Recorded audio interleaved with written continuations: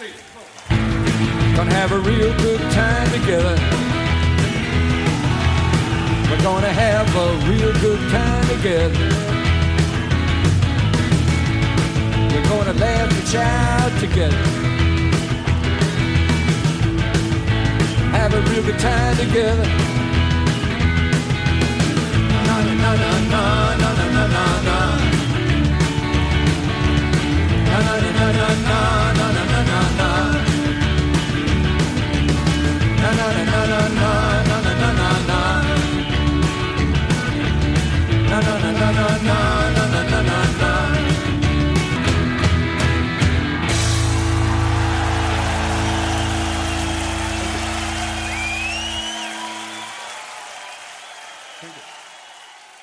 Welcome back. It's Jokerman Podcast again, and it's me, Evan, and me, Ian, and back in the stew from all the way over there on the East Coast once again. It's the boys we know and love, Matt and Josh, making your third time joint appearance.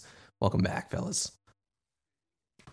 An absolute pleasure. The pleasure is all ours, and we are we're moving forward in the Lou Reed discography, the Lou Reed, oeuvre of works. But at the same time, we're moving backwards because we are gathered here today to talk about Berlin 2006, not Berlin 1973, but the triumphant, I think would be an appropriate descriptor for it, triumphant representation of this wild, rangy album that he put on live there at St. Anne's Warehouse in 2006, which, as I understand it, you two, Matt and Josh, were in the audience together seeing one of these fucking shows. Yeah, we actually saw the night before. They recorded 15th and 16th for the record and the movie, and we saw it on the 14th. So we saw the opening night at St. Anne's. Was he wearing a different thing? Because on the cover of the actual record of this, he's wearing a sleeveless garment, and in the film, he's just wearing like a red T-shirt. Tucked into jeans. Yeah, he just looks like he's going to get milk, and on the cover of this, he looks like ripped, and he's wearing a black sleeveless thing. Which one was it when you guys saw him? He was wearing red T-shirt, and I did some research into this, and I think that this cover photo is actually from the European leg where they took it on the road. I see. It's like a Bob Dylan type thing where he, like the back of what was the one where Good As I've Been to You, where he's like, it looks exactly like that. He actually is in the same kind of like outfit even, and he's like got the guitar and looking kind of swole. That's a good call. It's funny. I don't remember the T-shirt, but I just remember his biceps.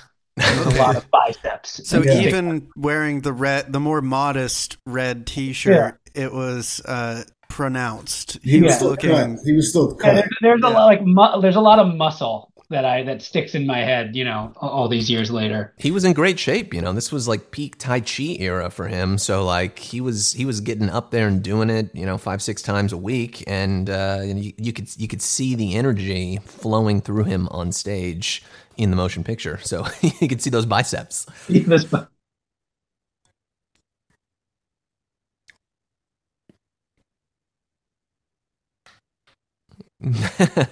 Yeah. Right. He should have kept that going. There's like nightly kind of a statement. Yeah, that's a good point. Yeah. It's kind of funny to imagine if he had been doing this sleeveless. The cover doesn't. It is also a lot like the Good As I've Been to You back cover in that infamously, if you know about that at all, you know that it's a completely incongruous image to go with that acoustic collection of folk classics. And in this case, it's Berlin. It's the album that made heads scratch around the world, and it's back. And to be fair, he did wear this getup, when they took the Berlin show on the road. So there were Berlin shows where he wore this ensemble that we see on this. Yeah, it means something. It means something. It's not not an accident. Yeah, I don't mean to suggest that there aren't moments on this show and concert where the sleeveless Lou is absolutely appropriate and warranted, but once the sweat dries a little bit and then he's still sleeveless playing the kids or whatever. Right, exactly. It makes, it makes some degree of sense, I think. It's a pretty, he looks muscular and fit and stripped down there on the front. I think it's a pretty muscular, fit and stripped down approach musically. Yeah, I mean, I think this is like, it's really ballsy. I know that's a word that like comes to mind. Like there's just like biceps and muscle and balls and Yes. like it was intense, right? And obviously, like when you think of the record, that I mean, ballsy is not the word that comes to mind from the studio album, but it certainly does to me, here and even going back and listening to it. So, like, I think those biceps were out for an effing reason. Hell yeah. What you guys, Matt and Josh, because we spoke at length about Berlin many moons ago. At this point, one of our first episodes on the Lou and John series. So I think our takes on the record are established, but you guys, just as like Berlin the record right before the show and the movie and all this stuff, representation, where has this kind of slotted in Lou's output for you guys? I was asking myself that question earlier today, and I think maybe if I had to make this is a rough, I would say it's like the Bells, Berlin, and Metal Machine Music are probably my three favorites of the. Oh wow! Okay. Up until 1980. So sure. Yeah, Berlin was huge for me in high school. It was one of my most listened to records by anyone. Damn. So needless to say, I was extremely excited when he brought it back. Yeah. How about for you, Josh? What's your history with it? For me, Berlin, it's interesting. It was an entry point into Lou's solo career. I think, Into the Velvets had gotten Transformer, and like, I know we all know the reviews of Berlin and what was said, et cetera, but I didn't know any of that at the time, and I found it like a nicely like glided path into the rest of Lou's solo career for me. It was like an easy entrance. Again, if you read the reviews, like I think you can approach it differently. I didn't know any of that. And it's melancholy, it's melodic, there's a story. It was a very early, it was like a gateway drug to leave the Velvets and sort of Transformer, Rock and Roll Animal type of Lou and just like be sort of shot out into the rest of his discography for me. So like I always have held it in high esteem as like a gateway drug. That's wild. And another thing I would say about it, not to get ahead of ourselves here, but that I was thinking about this today too. It was a record when I got into it in high school that I thought would make a great movie.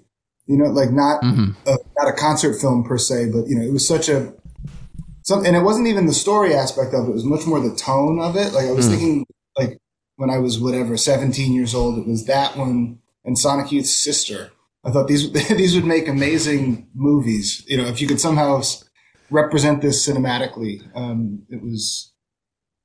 And then it becomes a movie all these years later. Very different than the one I had imagined in my head. But lo and behold, that's so funny that you guys both like had early connections with Berlin, because this, for me at least, going into Lou, like this was one that I kind of had to work backwards to, and I kind of struggled with and have struggled with over time, because it didn't like leap out of the stereo at me the way that Transformer did when I was first breaking into solo Lou stuff, and it also like wasn't as pleasant of a listen as like Blue Mask, right?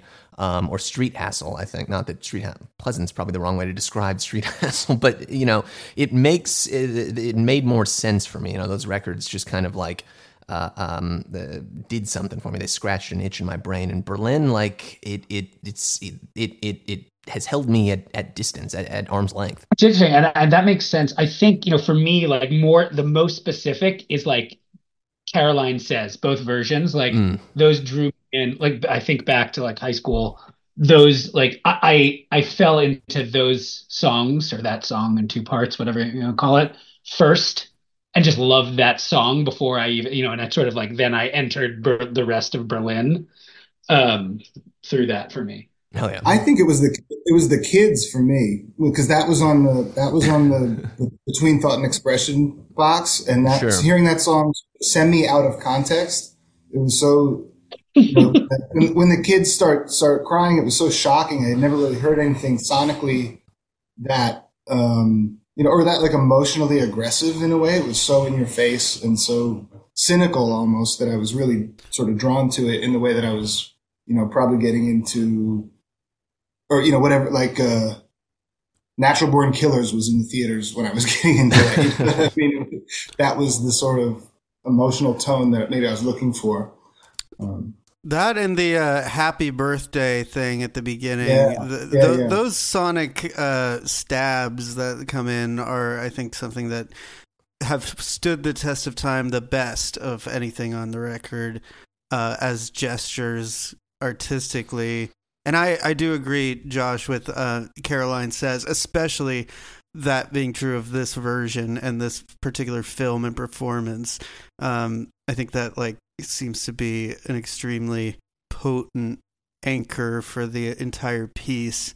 But I also have to agree with Ian that I don't know that I ever had like a direct love of this record, and I think it's more like an appreciation of the attempt that enough times veers into seeing, I think, exactly what the attempt is doing, and when it does work frequently enough that it's not a record that you can just ignore. Yeah, it was always something for me that I admired more than I loved, and pretty much anything that Lou ever made either is something I admire or love or both.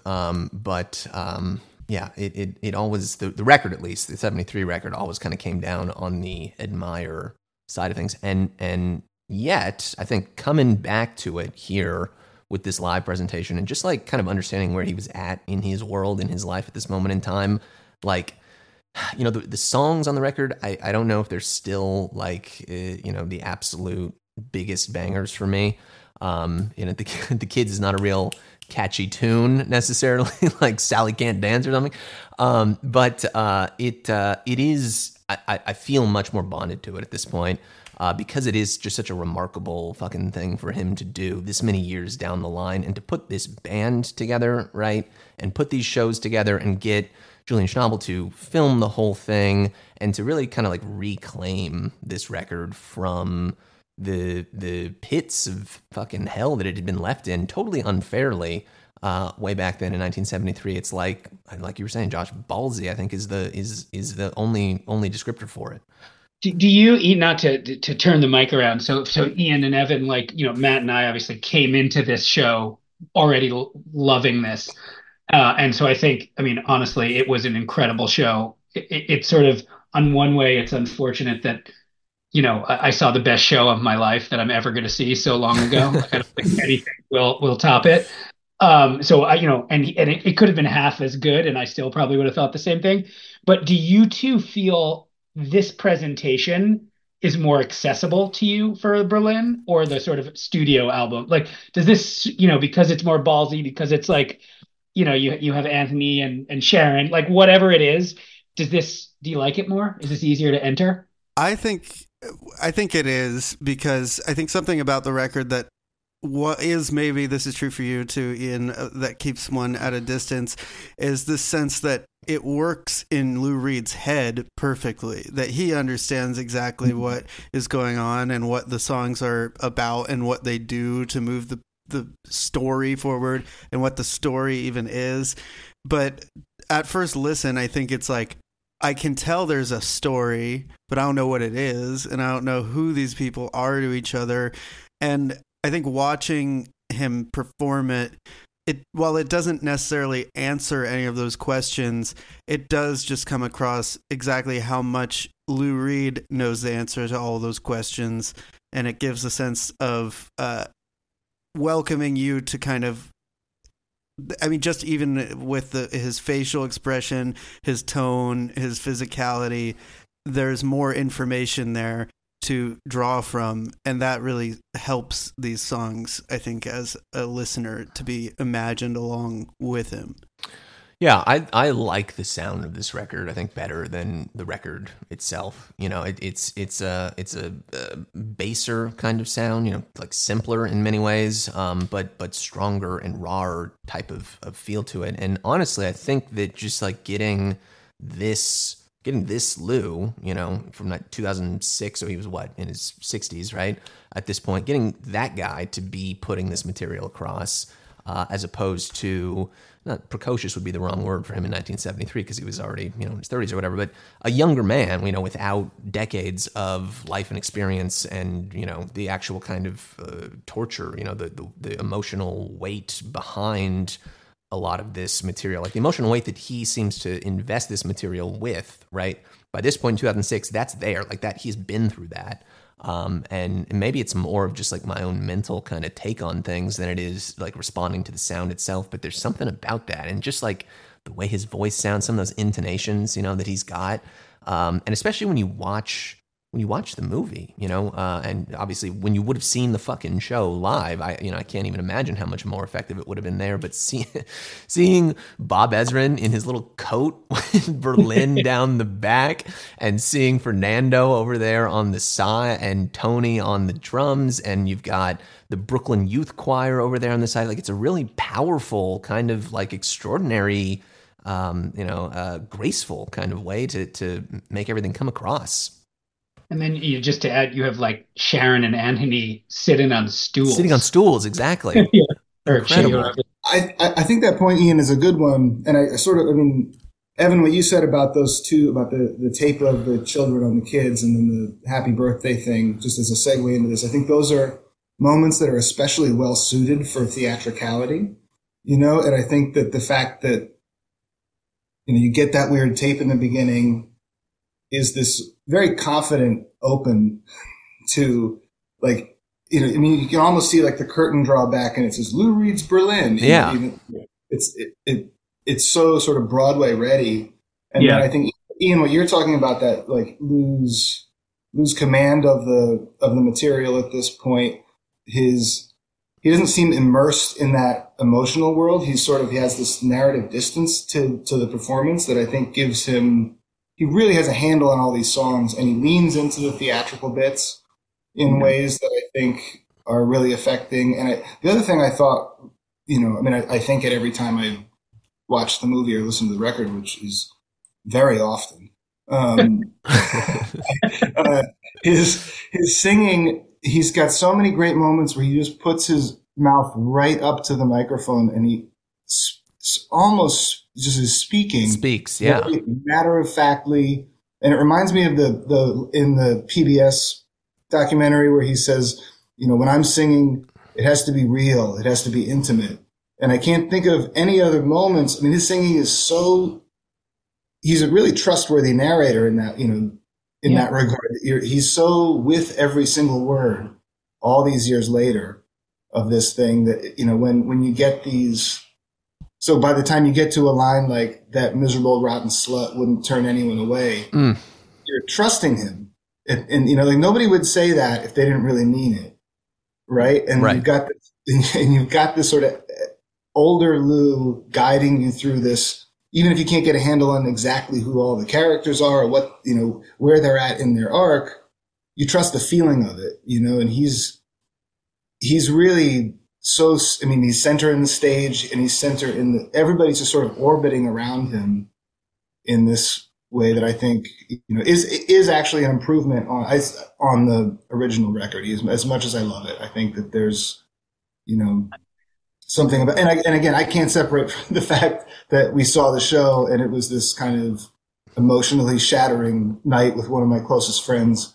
You know, why would I want to separate myself from that in my assessment? Yeah. You're never going to beat that.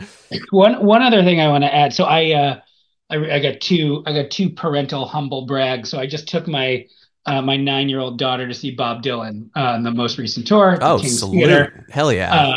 and I called in some music industry friends, and I got myself third row center, right?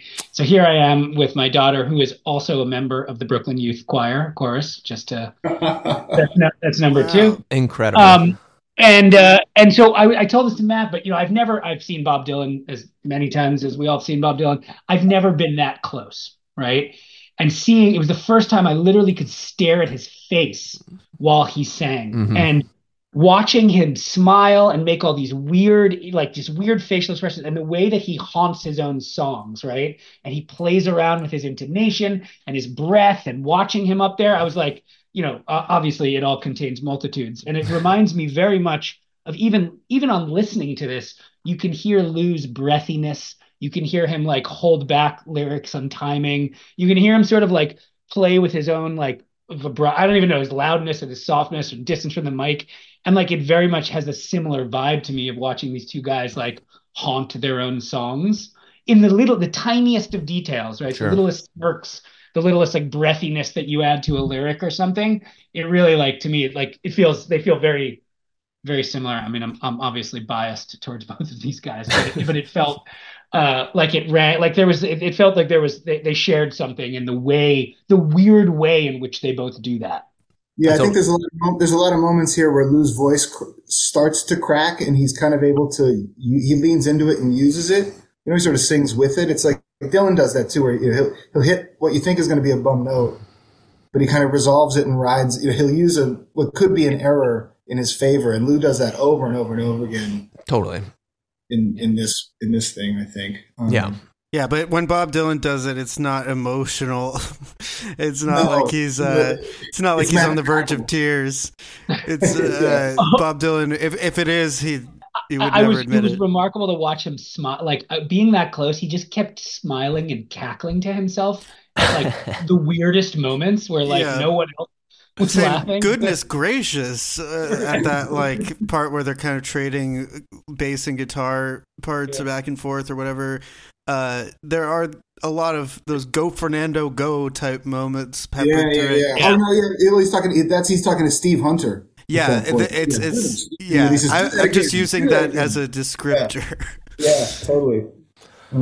How many times did you guys see? I'm sure we've talked about this on previous episodes when you guys have been on, but how many times did you guys actually see Lou live? You only saw him the once, Josh? That's it for me. Just the one. Okay. Yeah. I saw him on the Ecstasy tour at the Knitting Factory. Wow. So way back in like 2000? It was early 2000, yeah. Hell yeah. This is resonant because that was the first time I had ever heard Rock Minuet was at that show. And so I had never heard any of the songs on Ecstasy, but that one, as you can imagine, was quite striking, especially in a club with 200 people. And, he was really only playing Ecstasy stuff from the bulk of the show. So sick.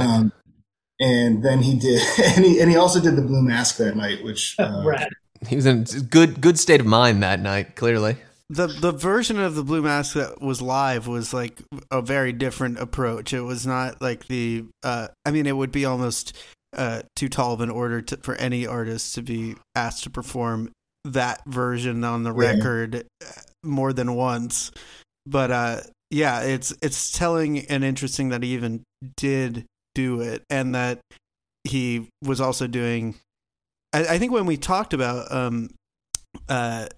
we talked about Ecstasy, we kind of made a lot of connections to the Blue Mask, and I think that watching the film of Berlin, that was one of my favorite things was that he pulls Rock Minuet out, and it's such a kind of unlock moment of like seeing I can really see very clearly like where that song comes from in the context of Berlin, which is in the case of bringing it back, like why would he bring Berlin back and do it in this way?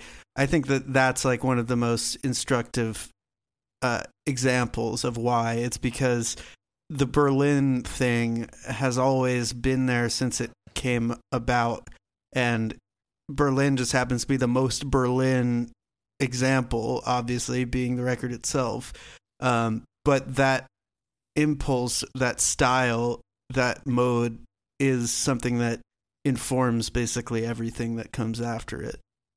Yeah, I mean, and another thing is, as we entered the venue that night, I mean, you get a hint of it in the film, but they were running that instrumental riff to Like a Possum. Like a Possum, the beginning. It ran on a loop for a solid half hour before. Just like the song itself. Yeah, I mean, it just but the vocals never kicked in. It was just this riff, right, over and over and over again. And so I think that and I think actually, Schnabel was the one that had the idea to do Rock Minuet as part of the thing. What a boss! That's such a good idea.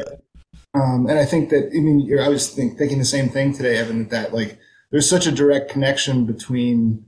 Berlin is nothing if not a story about a family unit fracturing or shattering, and then Rock Minuet is just another.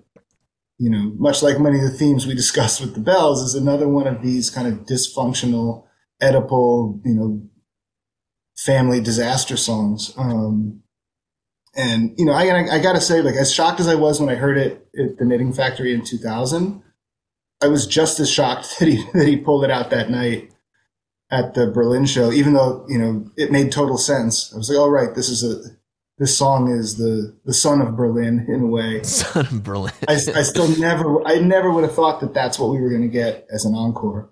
No, I remember being completely blown away, freaking out. That's why, yeah, and especially the fact that he pulls that out immediately after just the most tender, beautiful Candy Says, right. With the duet between him and Anoni, and it's like that duality, like from Candy Says into Rock Minuet, just at at the drop of a hat, flip of a switch, like that says everything about Lou Reed, the artist, Should we? I guess we should talk about the songs on Berlin, right? Yeah, I guess so. Yeah, sure. We're talking about three different things: a record, a show, and a film. And They're a film. all the same thing. Would it be out of the question, Ian? Do you think if we shook it up a little bit and just kind of went through everybody's favorite songs on Berlin rather than going from A to B? Sure, why not? Because I have a feeling like this is going to be pretty different for everybody. I guess just favorite songs like going into it, and then favorite songs on this of this performance. Maybe we could comment upon. I think going into it, the Kids was probably favorite is a hard word to use there, but I thought it was the best song on the record. And so it was the kind of, and certainly it was the moment that I was braced for. It was like, oh, you can't sit down and get ready for that show without thinking, fuck, we're going to hear the Kids. That's coming for you at the end of it. Yeah. So there's a sense of foreboding. I mean, I dread that song always. Yeah. I dread it. I listened to this record today and I was like, I'm going to have to listen to that song. Grit your teeth and bear it. Yeah. But the moment that night that stuck out to me, which, Josh, but I told you I had a surprise. I found the CD of the actual show that we saw. Oh, wow. My handwriting. Yeah. But the moment that night that hit me was when and it's funny, we were just talking about the Blue Mask. The thing that when I saw the Blue Mask performed live was, holy shit, he still plays that crazy guitar solo. Yeah. And when we were at the Berlin show, I was not expecting that massive guitar solo that he takes in Men of Good Fortune. Yeah. So to me, that sort of became the highlight of certainly the first half of the record. I've always liked that song, but it was just kind of like, it was part of listening to Berlin. It wasn't necessarily a highlight, but what he does with the guitar on that is such a callback to, I Heard Her Call My Name, all these sort of wild guitar things that he's done throughout his career came out in that one song. So that kind of, for me, I think was the highlight. I just couldn't believe what I was seeing, that he was injecting that mood into that song. And when I listen back to the one that we saw the opening night, when it's even more jagged, even more atonal, and aggressive.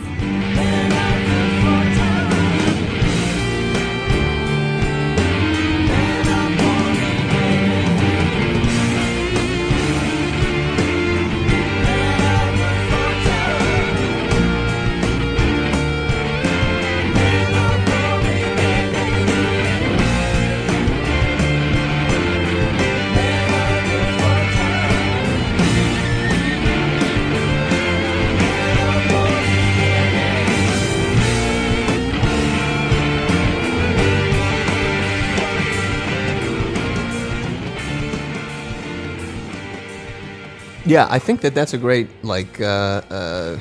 example of what makes this presentation of it work as well as it does, better than I think the record does for me at least, is because a song like "Man of Good Fortune," which I think is very much just like a part of the record, on the record. Like, it's when I'm making like lube playlists or like a best of the 70s, kind of thing, or whatever, like that would never occur to me as anything to be, I would think of 100 different songs before I would think of "Men of Good Fortune," which is not to say anything, that it's a bad song by any means, but it's just like, this music all feels like really of the whole piece. When you listen to Berlin, it's tough to draw out individual pieces in general, with a couple exceptions, I would say. But yeah, here live, I think you really get the opportunity to appreciate each and every one of these fucking songs for what it is on its own. Whether it's the way that Lou, delivers the vocals, whether it's the backing from Sharon Jones or the youth choir, whether it's fucking Bob Ezrin doing what doesn't actually, I don't think he's actually conducting anything. He's just waving his arms around. But it all kind of comes together. And yeah, "Men of Good Fortune" like feels so huge and heavy and three-dimensional here. I think it stands on its own as a fucking song way more than it does on the record. And it's an opportunity for Lou to kind of flex his band leader muscularity, the way he pumps his fist with all the great things that life's got to give. Totally. They're following his fist as he pumps it, and it's he's the one doing the conducting. He's the conductor, exactly. What about you, Josh? So I said coming in it for me on the album, it's both Caroline Says, but and I will just say that my favorite moment is probably on the video recording is just the one little "It's So Cold" that Anthony slips in right at the end. It's the only thing. He's sort of like humming and along, the only words he said, so that might be my favorite moment. But for me, "Oh Jim," the "Oh Jim" on this is like, I like it so much more. I like it all again, but like, it stands out to me so much more than on the album. Like, it's much more of like I don't know. It's long, but it feels like a cock rock piece almost. Like in a way that like I really like, and it sort of like muscles it up as opposed to sort of like keeping the sadness a little bit. And so it feels like probably one of the more transformational from album to performance songs that I keep coming back to. And it's one of these 8-minute songs that there are some 8-minute songs or long songs that feel even longer. This one it's an 8-minute song that feels like 4 minutes. Goes right by. Absolutely. This record is fucking long. I mean, the original record is long, and the live performance of all of it is longer. This shit is stretched out. But it's such an easy kind of smooth listen. I find this way more, the live presentation, way more listenable than the Berlin, 1973 for whatever reason. Maybe I'm just better at it. Flies by. It has a velocity that the original doesn't have. Yeah. Exactly. Absolutely. I definitely have to agree with everybody about "Men of Good Fortune," which is, I think, a song that lyrically is kind of like I've always thought is a little anemic and a little bit kind of like, well, like what? Like it sounds like a first draft. The lyrics on this have always to me sounded like, all right, wrote some lyrics where it's like, often can do anything at all. Like, all right. But the commitment to just like, no, that's not the first draft. That's the final thing. And just like the biggest, the sort of big, broad swing of like the chorus caught me off guard this time. I was just like, oh, right. Like this song goes to that level with like the "Man of Good Fortune." It's just like, all right, well, I guess he had a lot of other songs to write, so why like keep working on that one? Well, and we know from the Light in the Attic thing that it's been kicking around in one form or another since 1965. Yeah, exactly. And it kicks so much of this music onto that, into this too. It's just kind of kicked around indefinitely. So much of what made up Berlin initially was, Right. Velvet's shit. Oh Jim was Oh Jin, obviously. Caroline Says, Men of Good Fortune. Berlin itself, it wasn't a Velvet song necessarily, but it existed before Berlin, the record. So I think that you see the seams a little bit. I think when you're looking at the original record, because it doesn't all flow quite as effortlessly and smoothly as it might, especially because, remember, I mean, the record was supposed to be a double LP, like 20 song rock opera basically, and so this is half of that, right? It's all chopped down and kind of compressed as much as possible. Well, the other thing is, I mean, the one that I just think stands out to me the most, which I basically hinted at already, was that Caroline Says Part 2, which is also one of my favorites on the actual record itself. But here it's like it comes right in the middle basically, and it feels like the sort of center of gravity of everything here. And I think that he sounds like he's on the literal edge of tears, and it feels extremely personal and heavy. And I think it was Michael D'Addario of the Lemon Twigs who pointed out to me when we were talking about this a long time ago that, like, the way that he moves in the footage, he puts his arms above his head, and it's very like early glam rock Lou, like, but he's like 50 something in a t-shirt, but he's moving with like the same spirit of that like mascara wearing Lou Reed of old, which is just such a profound image.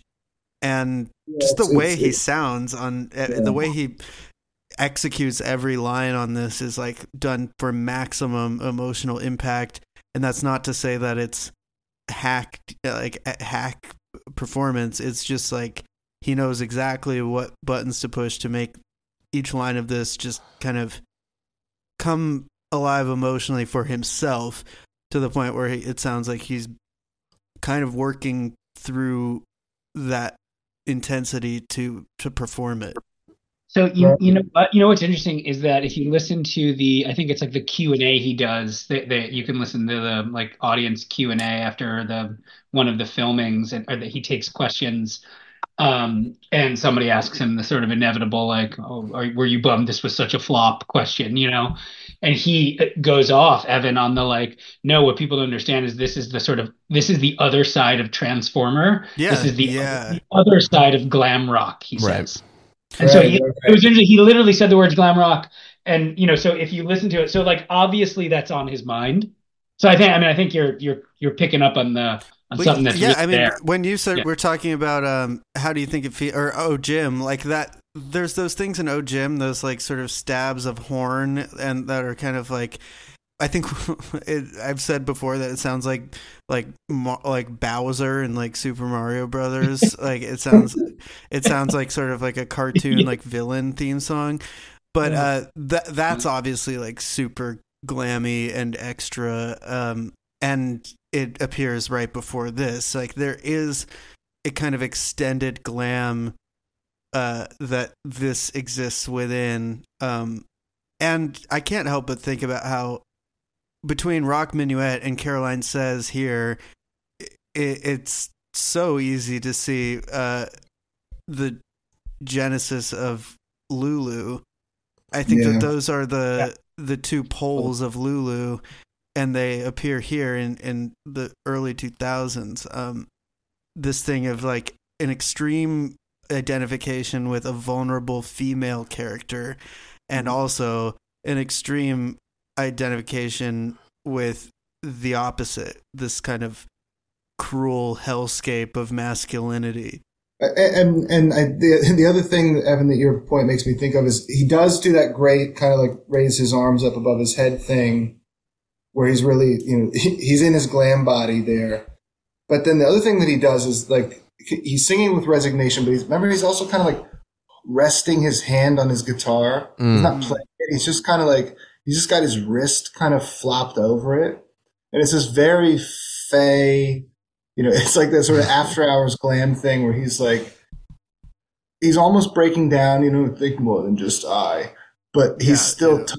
But he's he's still kind of leaning against the telephone pole late at night. It's just an amazing amalgam of sensitivity and toughness, which I think is where, Lou shows that sensitivity and toughness are really not that different if you wear them right.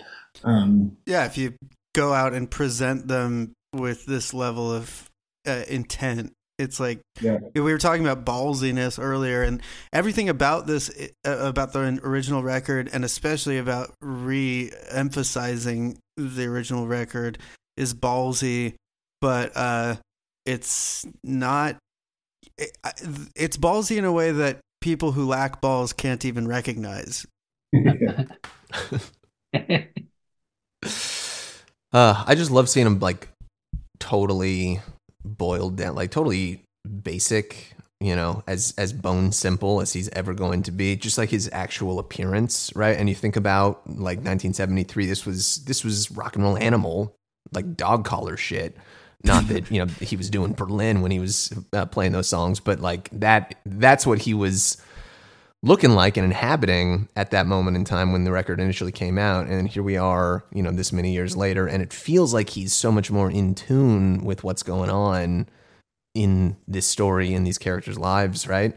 But he's also he's in the red t-shirt tucked into the jeans. He's got his little like rimless spectacles, and like his ASIC trainers that he's probably been wearing for 10 years at that point. Like it's so everything that you think of as a stereotypical image of Lou Reed, right? The rock and roll animal. It's all just drained away at this point. He drained the swamp. He did. He drained his own swamp. Somebody finally did it. The swamp at the bottom of the anvil or whatever. He's Lou Reed. He's Lou Reed, the literary elder statesman. You know what I mean? Exactly. Well, it's funny. He always there's something about this that he reminds me of my Jewish grandmother. There's like a sort of like a Long Island, New York tri-state area, sort of like elderly Jewish grandmother or grandfather feebleness. Which is wrapped in toughness too, whatever. Yeah, absolutely. A feebleness of somebody who like has enough on their mind not to like have to fucking dress like it. Imagine if he came out with the dog collar in 2006. Yeah, that would have been that would also be cool, to be honest. But obviously not. He wore some weird kind of sexually aggressive stuff well into his later years. But, that's true. Dog collars had fallen by the ways. That one was kiboshed by this point. Just to pick up on Oh Jim one more time,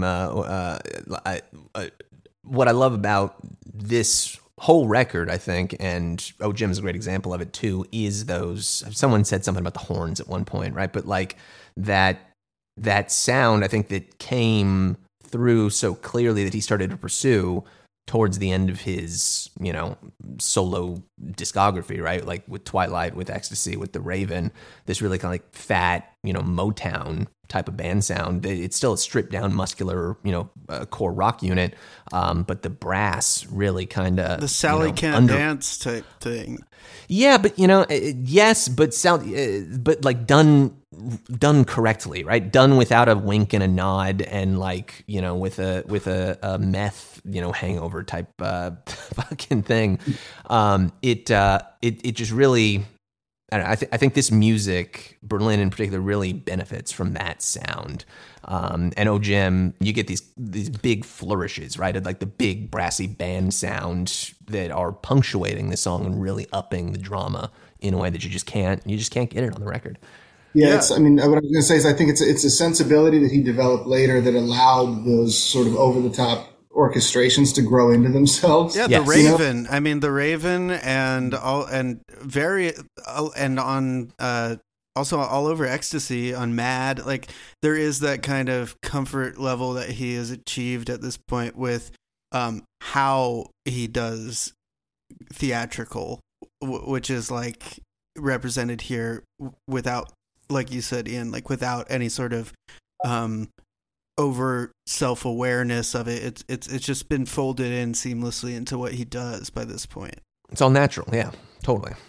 I mean, honestly, I think it took like Berlin, the record, great record, but it just makes more sense at this point in time. It makes more sense sung by this guy. It makes more sense with this sound and this band. It makes more sense presented in this way, right, on stage in front of an adoring audience there in New York City.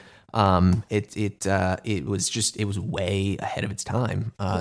Three decades ahead of its time. You're pointing out something that's all valid and is there and hidden in plain sight, but also shouldn't be overlooked, which is that and it was sort of like a very reverent, celebratory atmosphere, right? Yes. It was both quiet. Like I remember Matt and I had we snuck in a flask of whiskey that we had under a folding chair. And I remember being nervous to take it out and make clink a chair and make noise. So there was definitely a reverence in the air, but at the same time, everyone was there to sort of as excited to celebrate, to receive this album with joy, and everyone was super excited to be there, which is somewhat the antithesis of Berlin, right? Absolutely. They're just I don't know, just psyched to be there. And so there are these sort of two dueling things at play that I think play out in what you hear, and that makes this very different from the just original work, which is just so intense. There is lightness here in the atmosphere that shines through. Absolutely, yeah. I mean, listening to the record is an alienating experience. I can't say that I listen to Berlin, the original record very often, because it doesn't, it kind of makes me feel queasy. I don't want to sit there and just listen to literal wailing children in the background. It's really, really effective at that, right? It absolutely kills what it sets out to do, but I'm not looking to get down with that on a daily basis. And so so being in this sacred kind of environment with so many other people who see the same thing in this man and this record, you bring that light, that warmth into the experience of this extremely cold, it's cold as Alaska, alienating, kind of record like that, I think is an essential component of why this works so well. And it's something that never could have happened in any other circumstance. No, it turns Berlin into a just put it on record. Almost. Yeah, where it's not. I mean, it's not. For the people who are already filtered by the having to buy a ticket to go to see Lou Reed perform explicitly Berlin, this is a put it on moment for a record that has no right to be that. Exactly. Which is, why it's it's a celebration of itself. I mean, I get the sense, though, with this record that it's a record that Lou Reed wrote before he really could before he could write it. It's made because the feeling to make this record was strong enough to where he felt, yeah, I'm ready emotionally to do it. I don't know that he was ready as a craftsman of his own work to do it in every way. That's why I think it has these kind of holes and unpolished parts and rough edges. But then, as we said, the years went on and it starts to make perfect sense that of course that framework, that emotional framework was always there, and it's represented here in a way that you can't deny. That the emotional core is so strong that the sort of tinsel and paper mache of these lyrics, it doesn't really matter, because what you're seeing is Lou Reed, the artist, he knows these feelings need to go in this order. And that's with Lulu. I think that it was received similarly with disdain and confusion, because unfortunately it was the last thing he ever made. But I think Lulu was also the first. It was Lou Reed deciding, because he had the balls to do so, that I'm doing this now because it doesn't matter if it's not about being polished enough to do it. It's you're never ready. But I wonder what he would have done down the line to see how he would have incorporated seamlessly what Lulu introduces into, had he lived a few more decades. It's funny. I mean, what you're just saying, Evan, is almost like, I mean, I think the theme that's emerging here is that Lou matured he matured into somebody who had some perspective on this material and then was able to render it. I think we're all agreeing more effectively in 2006 than he rendered it in 1973. And it makes me want to maybe share. I have the program from that night. Oh yeah. And Lou wrote a little, a program note that I think is I think this is the time to share it. Lay it on us, please. So, because this is him talking about his own thing that you're about to see. He says, Berlin is a stylized rock paean to life outside the circle. The orchestration's filled with the lyrics of the broken-hearted and willfully disabled. The drifting, tormented addicts of love formalizing their own downfalls in the outskirts of the divided city. From beer hall staccato to the embers of a final sad song, this is an evening to press between the crumbling leaves of fall. Wow. That doesn't seem like something he would have been able to formulate about Berlin in 1973. Definitely not. No, but that's the fearlessness to know that you can't even necessarily maybe you lack the confidence to fully articulate and advocate for yourself as an artist. But Lou Reed is just about ready or not, I'm doing this. I'm going to do this now. I'm going to say it as well as I can. And it's a testament to him that most people never would allow themselves to do that. Right. It's fucking brave. Yeah, absolutely. I mean, to just don't let perfection be the enemy of good and just be like, I got to get this out. I think Lulu, your point, Evan, about Lulu is perfect and spot on. I actually, surprise, love Lulu. And I think to your point, it's it could have started another cycle. And instead of to formulate it, he's just it needed to be vomited out. And it's on us to figure it out. Yeah. It's us to give him the credit that the emotional truth is as mature as anything ever has been. And that's been true since Berlin. And it just says a lot more about you as a critic if you're going to be the one to be picking nits about what he does to execute it when he's given so much of himself. It's kind of an absurd thing to do to say that it should have been done differently.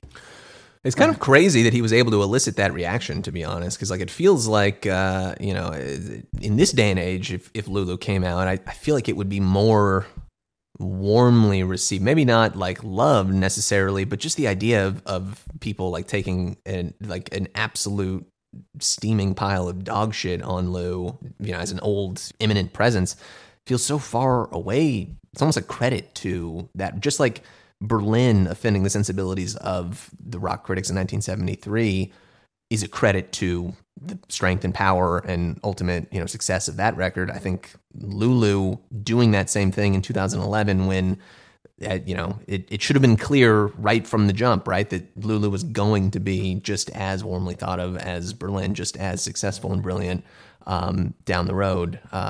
I think it's a credit to that record that it was able to pull that same thing off in a totally different environment.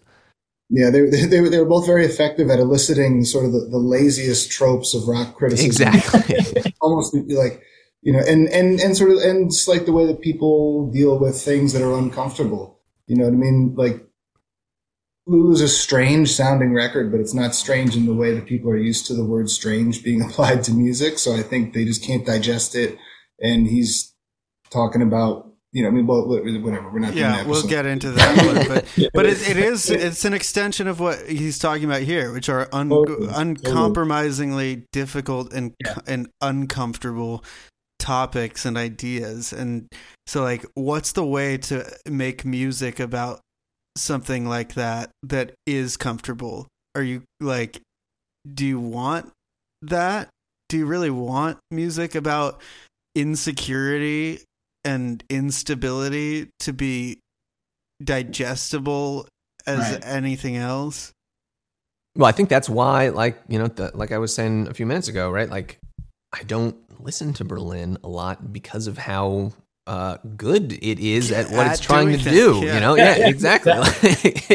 If it were more digestible, if it were more pleasant, if it were something that could show up on a fucking, Spotify algorithm playlist, then I would probably, have a higher play count on it. But it wouldn't be what it is, what it should be. Well, they're diametrically opposite goals. I want to make a little leap there because this is a total leap, but it's like if he did do that and it did make it as digestible and pleasant to listen to as possible while still maintaining like the core themes of social and personal unrest, he would be Steely Dan, which is, Steely Dan is like plagued. The curse of Steely Dan is that most people who love Steely Dan don't see that in it. They don't even see the words for what they are. They don't see the ideas for what they are because it's so pleasant.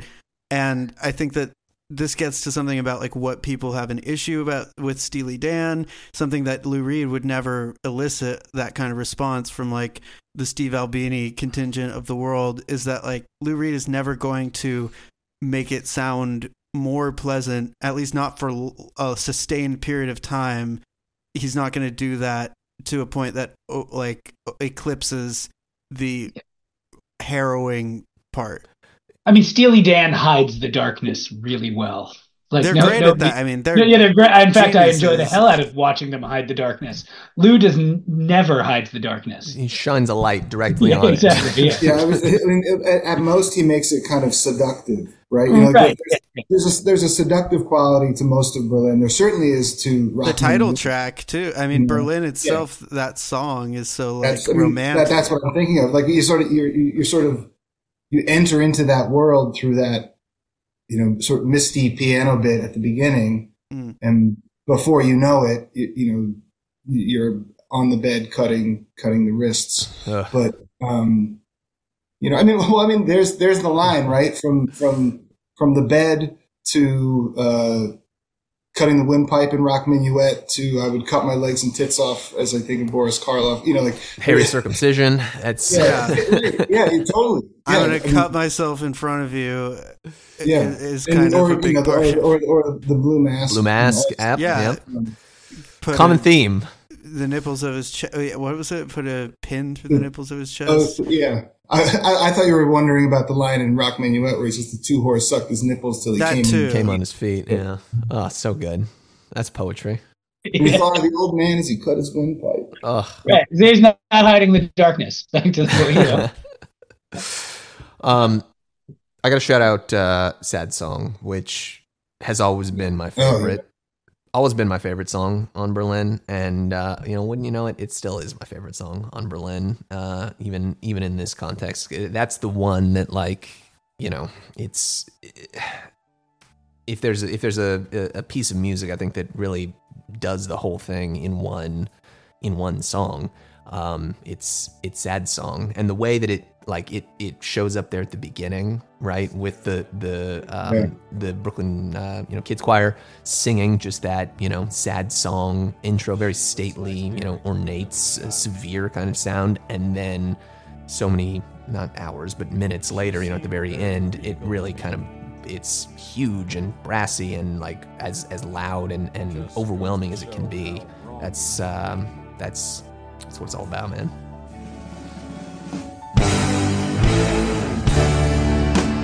I'm gonna stop wasting my time.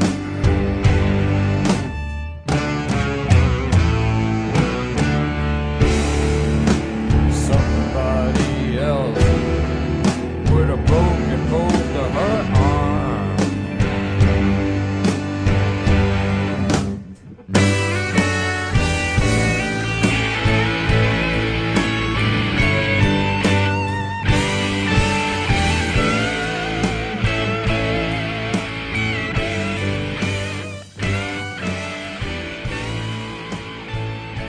That's something that witnessing it live, you'll never get it back from the record, or right. Even we haven't talked about this too. Josh and I also went to see the film when it showed at Film Forum during its initial run. Lou actually went to Film Forum and set the volume levels himself in the theater. Nice. So it was it was fucking punishingly Definitely loud. loud. So it's funny. It was the whole thing was like Lou went in and he like did all the sound and he sat, and then you get there and it's like all you did was turn up the volume up as loud as if like you just turned it to 10. Yeah, I mean, I had a friend who was working the concession stand, and she was like, "God, we just hear it all day long. Oh god. It's the loudest movie we've ever played." Hell yeah. But again, like that was even being in the theater with the full force of Lou's volume wasn't like that sad song at the show was flabbergasting. I can imagine, man. Can you imagine the movie like The Last Waltz, but it's this, and it says this movie is meant to be played loud.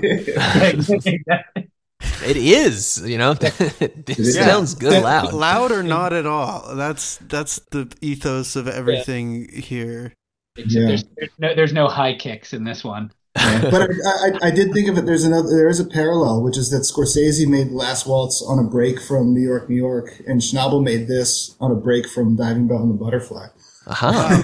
They both took. Yeah, we should talk about Julian Schnabel just as being. I mean, he's one of my favorite directors. I think he's just one of the few directors who, of course, being an artist, understands how to make a film about artists.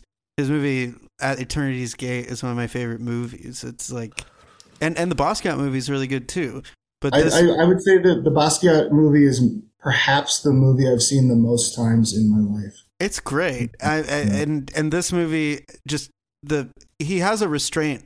There is like original filmed footage of one actress in particular. I don't know who she is. She's what's her name? She's in the Diving Bell and the Butterfly. She's a German actress. The videos are done by Lola, by his daughter. His daughter, yeah. I do have to say, like, if I'm gonna pick a nit with one thing here, like some of that, historical reenactment type of stuff. Like, I get a little bit of like a History Channel type feel for it, and like.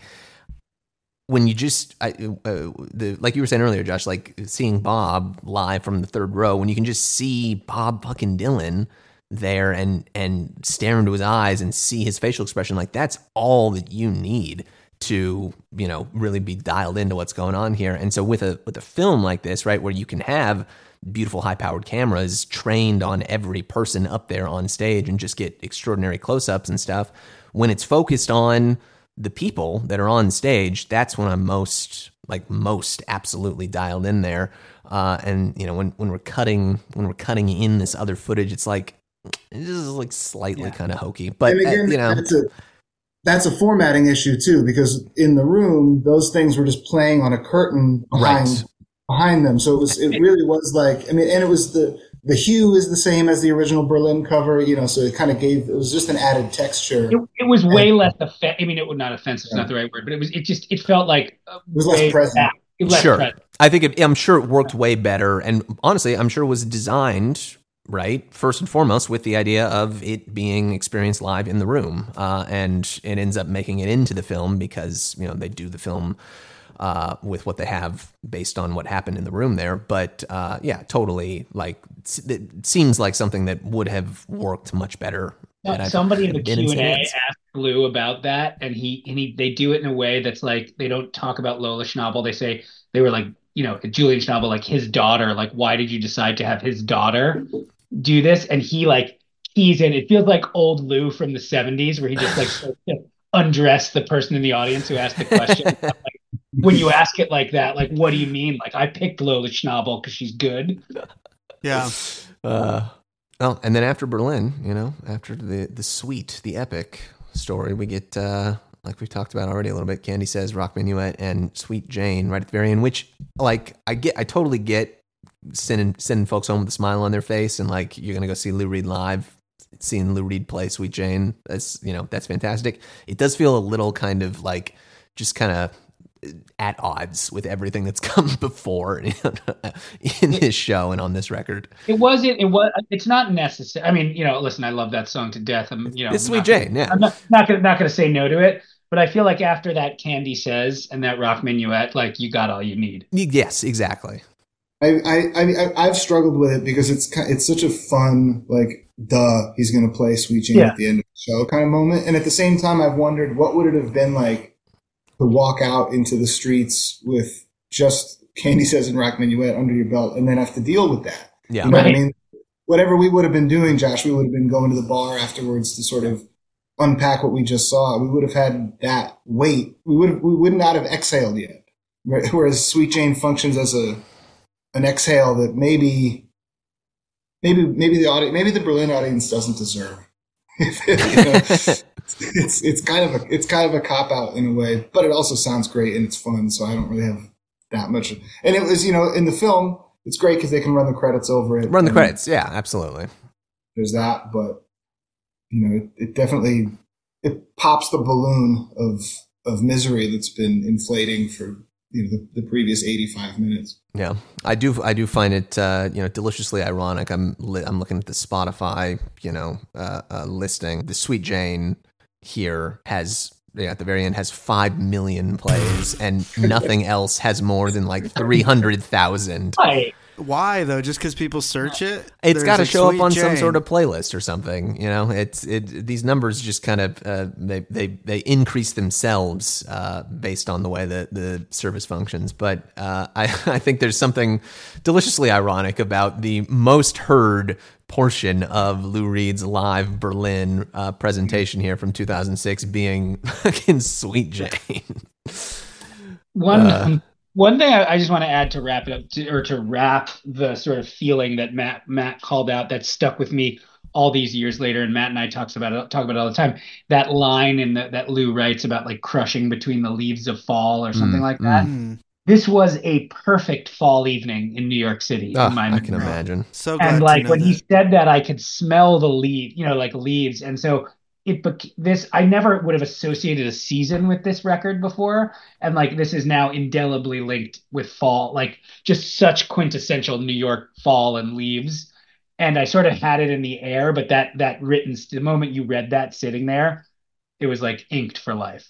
Yeah. I mean, I gotta say, I've always, for whatever fucking reason, and this was true before we saw Berlin on December 14th, 2006, and this, maybe Ian, this will help clue you in to a little bit of where I'm coming from with my love of this record. I've always kind of found it to be a Christmas record for some reason. Yeah, I see that.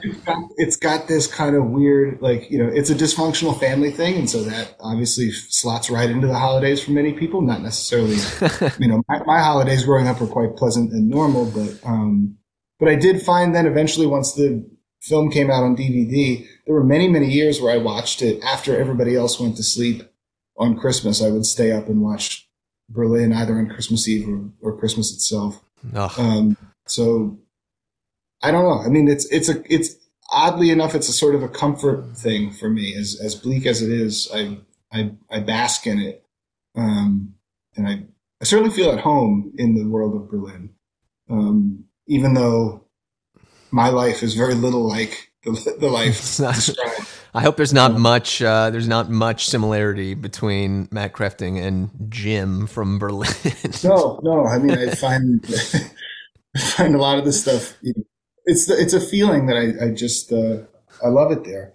Fortunately, we can head back to Berlin anytime we like, because of these extraordinary documents, the concert or the film and the record both. Even if I'm certain both of them pale in comparison to having been in the room 17 years ago, right? Man. 17 years and 6 days. Wild. In one of the best impulse buys I've ever done in my entire life is I bought the ginormous autographed poster by Lou and Julian Schnabel from that show. I hope you have that framed. I actually am getting it reframed in a better frame. There Hell we yeah. go. That's the stuff.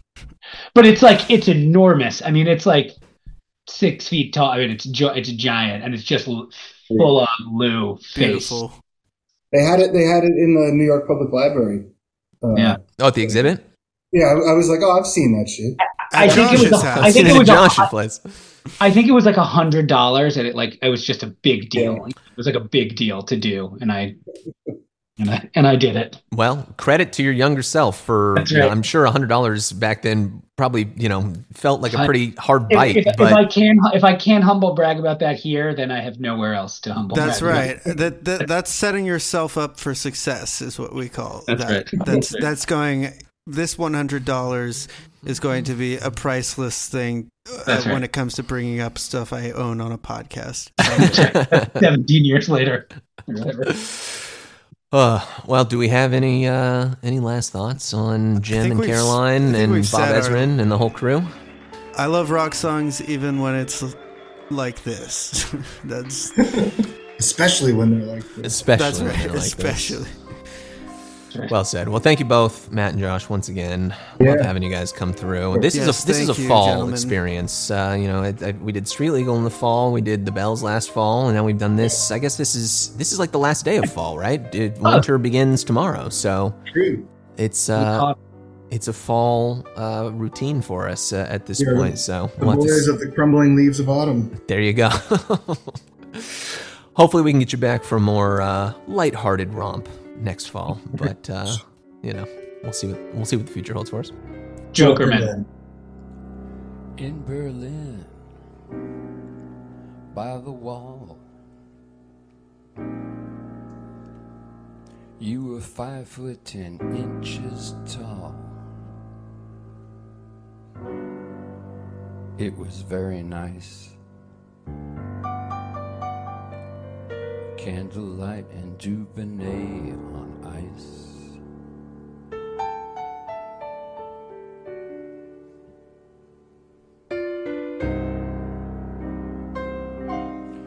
We were in a small cafe.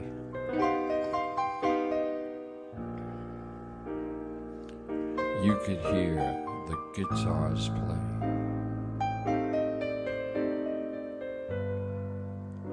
It was very nice. Oh, honey, it was paradise.